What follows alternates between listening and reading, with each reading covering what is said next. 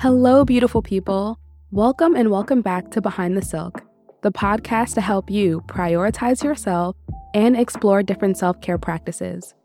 I am your host, Erica Nicole, the founder of Silk and Skincare, and in today's episode, I want to discuss the Reesa Teesa Who the F Did I Marry series.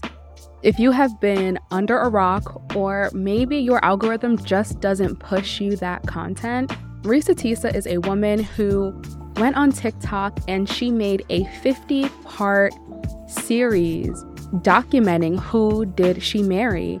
And apparently it's an 8-hour watch time. I'm not gonna lie to you, I did not watch the whole thing. I caught a couple snippets on TikTok and then I ran to YouTube to find some summaries and cliff notes because I was invested in the story, just not that invested to listen for 8 hours. And she did go on TikTok and clarify that she recorded the series in order so that you can listen to it as an audiobook. You don't have to sit and watch it, like hold your phone and watch it for 8 hours.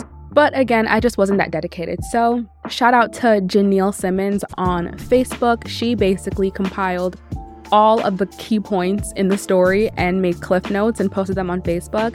And then I went to YouTube and I watched I Am Eloho. She did a Cliff Notes video based off of Janelle's notes, and that's basically what I'm going off of today.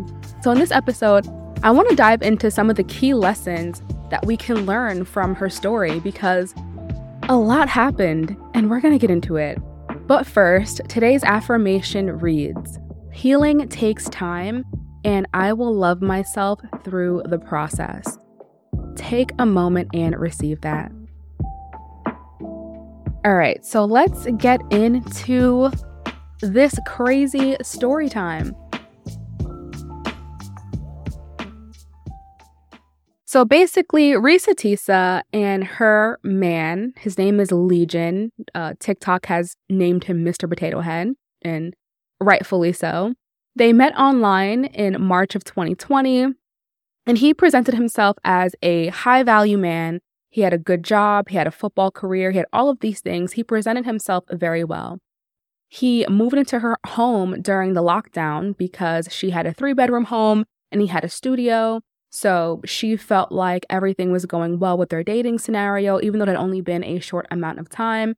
And moving in together made sense, and moving into her place made even more sense because, again, she had a bigger space. But when they did move in, he did pay the majority of the bills, which was something new for her, and she really appreciated that. And while they were dating, he offered up a lot of personal information that she didn't even really ask for. And he said that he had 5 siblings that he was close with, and he claimed to be on the phone speaking with his older brother on the phone daily. He talked about how he used to live in California. Again, he was this big college football star. He had a job as a VP, a company car. He had a large home out there. He presented himself to be very well off. And I do want to add a disclaimer. I am leaving out a ton of key information for the sake of time.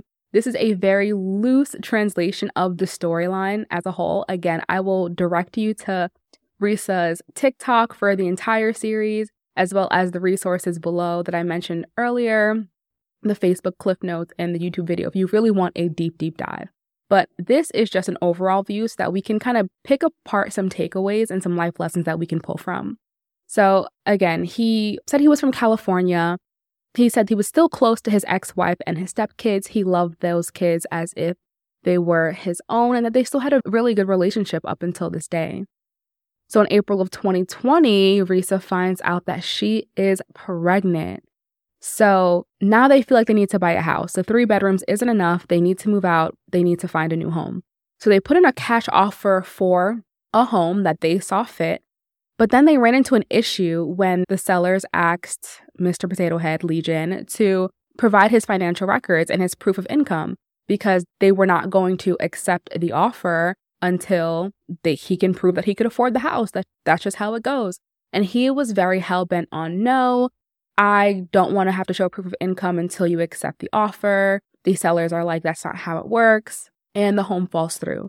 Now, granted, he was showing Reesa documents that he had that proved that he could afford the house. He was showing her bank statements and pre-approval letters from Chase and all of these things. So It did not make sense to her as to why he did not want to prove his income because, again, you showed me these documents. Why not show them these documents? Anyway, the story continues. So he refuses to show them the documentation. And then a couple weeks later, sometime later, she comes to find out that he was talking to other women online. Fast forward, July 2020, they were pregnant and she has a miscarriage and she lost the baby. And he wasn't there to support her at all. And shortly after, he claimed that his grandmother passed away. And Reesa was very sensitive to the fact. She respected family and respected the fact that he also may be struggling going through a loss. So she tried not to make it a big deal, even though she had gone through her own loss too. They were suffering a loss too, and he just wasn't there to support her during that time. So the focus switched from buying a home now that she had lost the baby to buying a car and going car shopping. And no surprise, come to find out, the car shopping experience was very similar to the house buying experience.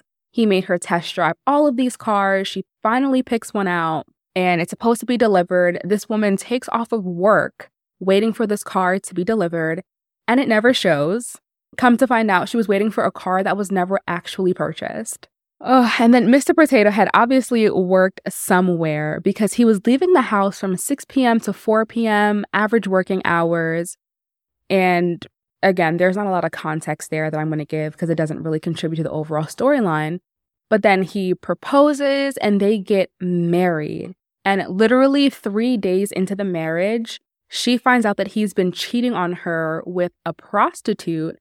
And he goes into detail explaining that he wants to do all of these sexual things to the prostitute that he doesn't want to do with her, basically out of attraction, which crushes her self-esteem. They try marriage counseling with their pastor. They try and get the church involved. The pastor blatantly says, if you would have came to me before you guys got married, I would have told you guys not to get married. So that says a lot about that situation. And then not too long after, Legion says that his stepdaughter from his prior marriage has COVID and died and was asking Reesa for $2,000 to help with funeral expenses, which she gave him to be compassionate and coming from a loving place because at the end of the day, she loved this man and that was still her husband. So she's over here trying to be a ride or die chick, trying to be supportive. And this is the key point in the story where stuff really hits the fan. So boom, Reesa gets a new job and they require both her and her husband's social security number for the background check for the position. And she was asking him for it. He didn't want to give it to her. He gave her a hard time about giving the social security number, finally gives it to her. And she realizes that it's not the same social security number that he put on their marriage license. Like, bruh, come on now. Anywho, so she searches the number, looking him up, background check on him now, and everything comes out. All hell breaks loose. It's a fiasco. Come to find out, he never actually lived in California like he had told her. He said that he met his ex-wife, they were married, divorced, everything happened in California, never lived in California. Come to find out, he never played football.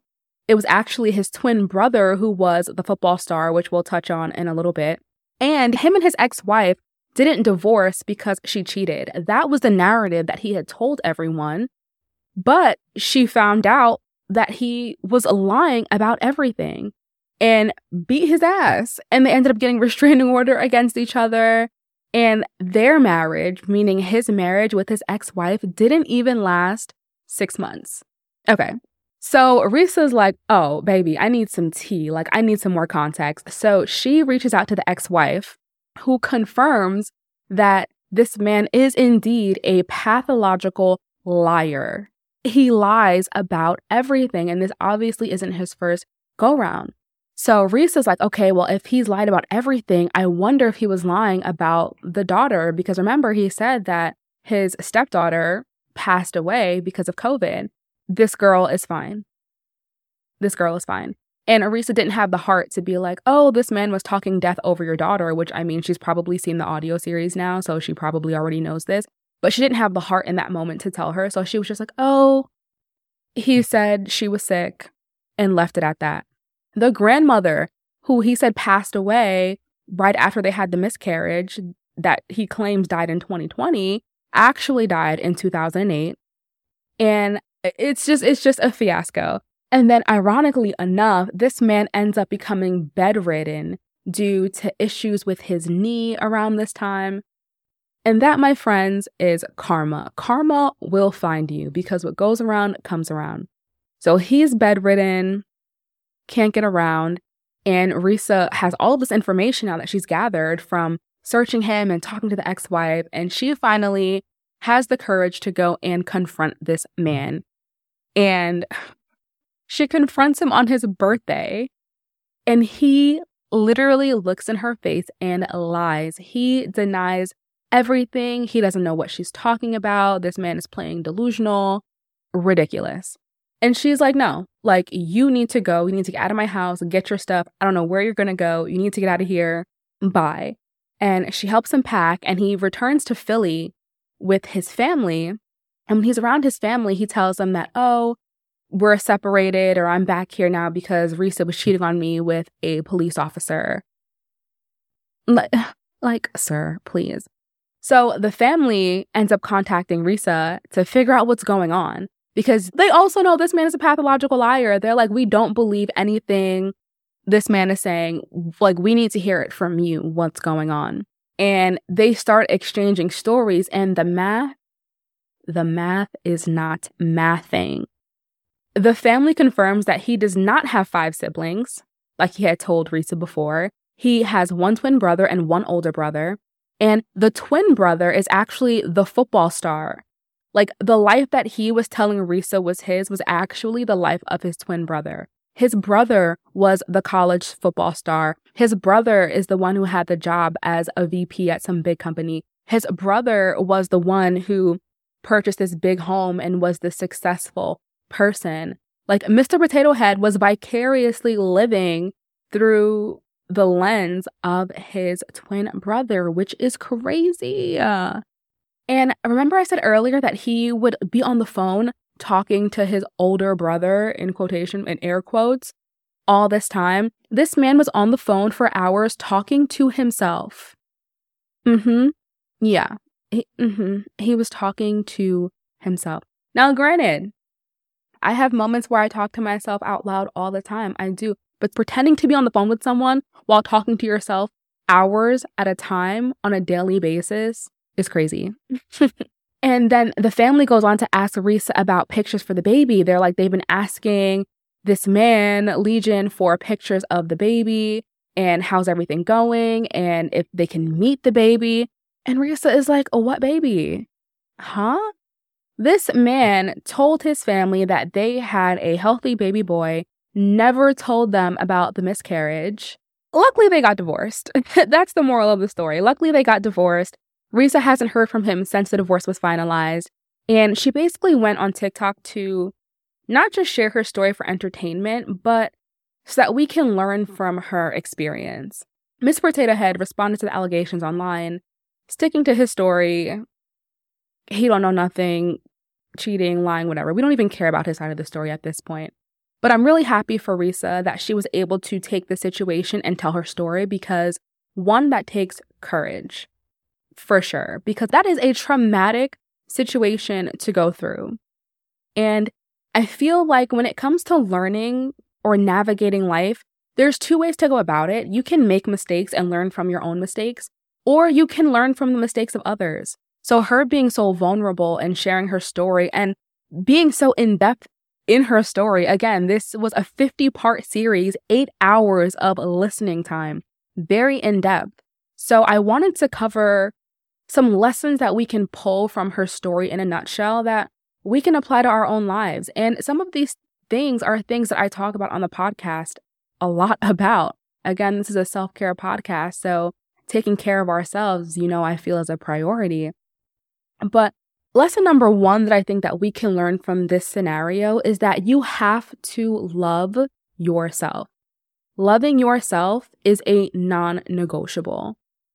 Reesa admitted that she ended up getting with this dude because she was lonely. She was desperate for a man. She was desperate for a relationship, and she just wanted to be loved so bad. And that makes you vulnerable. And when you're vulnerable in that capacity, it creates so many blind spots around you. And it's so much easier for people to manipulate you and take advantage of you when you don't actually love yourself, when you don't understand your value and the value that you bring. And I think sometimes we get caught up in, well, what does loving yourself really look like? And I think a lot of that work starts internally. It starts with that positive self-talk. It starts with saying those affirmations. It starts with spending time with yourself. The way that we spend time with family and friends and spend time with creators and listening and consuming content, we have to create pockets in our day and find time to really spend time with ourselves, because you can't love something that you don't know. That you can't. It's impossible. So going through her story, a lot of this could have been avoided if she loved herself to have had a different standard for not only the people that she let around her, but for the people that she gave her energy to. If we really look at this from a very wide lens, this man did not deserve her attention. This man did not deserve her energy, her time, all of the energy that she put in trying to make this work. They were going to counseling. She was seeking out counsel to make things work. And the reality is that this man was deserving of none of it. So we have to get to a place where we love ourselves, where we're setting the tone, we're setting the standard, we know our value, and we're not accepting anything less. Point blank, period. The second lesson that I think that we can pull from her story is that we have to trust ourselves. There were a lot of red flags throughout this story. And of course, it's easier to see as an outsider looking in. It's always harder to see something when you're in the thick of it and when you're in the midst of it. But there were so many red flags, and we understand that love can be blinding, but we have to pay attention and look at things for what they are. The home buying process, not wanting to show his proof of income, car shopping, the car never came. You took off of work and the car never came. You never met his family or heard from his family. He claimed to be talking on the phone spending all this time on the phone with his brother that you've never met, seen, heard from, no context, nothing of that capacity. You've never met anyone from his past. You've never gone to his job. You've never heard him talk about his coworkers. Like, in the grand scheme of things, there were so many red flags that were ignored. And we have to learn how to trust our intuition. I'm glad that eventually she got to a point where something finally triggered and she was like, oh no, something's wrong. I need to look into this a little bit more. She did get to that point eventually, but we have to be able to train and trust our intuition to pick up on things a lot sooner, because time is a valuable asset that we don't want to be wasted. And outside of the time factor, again, the trauma, the energy, the emotional stress, the scarring, the time that it's going to take to heal from this before you can move on to the next situation. It takes a lot. You have to trust your intuition. We have to learn how to trust that gut feeling or that inner voice, or to trust our spirit, and be led by that. In episode 15, I talk about how to rebuild self-trust, and I go a lot deeper into tactics and actionable steps that we can do to rebuild that self-trust process. Even talking about letting go of that fear of failure, I feel like that's a big reason why people are afraid to trust themselves, especially when you're in a relationship and you have this marriage that you're trying to protect and you're trying to maintain this image, and you have this fear of things looking bad, or fear of making a mistake, or fear of it not working. That in and of itself could have kept her in that situation longer than it should have. And it comes from loving yourself too, because the more time that you spend with yourself, tying back into lesson 1, the more time that you understand your voice and you understand like the red flags and the triggers, like you learn how your body is trying to communicate to you. So again, once you love yourself and you're spending time with yourself, you become a lot familiar with your own voice. And it's easier for you to trust yourself in your intuition, because you now know what that looks like and sounds like. And then number 3, We have to learn how to forgive ourselves. We have to give ourselves the grace to heal and to make mistakes and to learn and to get back up and do better. It's okay to understand a situation for what it is, right? Acknowledge where we went wrong, acknowledge where we dropped the ball, and be able to call out, okay, what can I do better next time to make sure that this doesn't happen again? Again, I think that there is this fear of failure and making mistakes because that's how we're cultured, that's how we're raised. Making mistakes are bad. It's not something that you should do. But we have to be able to forgive ourselves, because if you don't forgive yourself, you're not going to be able to heal and come back from it. And walking away from something familiar can be hard, but like Reesa had mentioned at the end of her audio series, is that there's peace on the other side. Once you're able to make peace with the decisions that you've made, it opens up a whole new channel for you to evolve and to grow from the situation. And the reality is that's all we can ask for. We're only human. We're only human. And life is really just a series of trials, of tribulations, and of learning. And the learning process never stops. I feel like that's one of the biggest things that I've learned in this season of my life. Because sometimes we look like years into the future and we're like, okay, I'll have it together then. I'll have it together when I'm 30, when I'm 40, when I'm 50. And we put these milestones on it. But as I've spoken to women and people who are older than me and more experienced than me, they've made it very clear that the learning process never stops, and you have to fall in love with the process of learning, of the ever-changing, because we're always changing as people.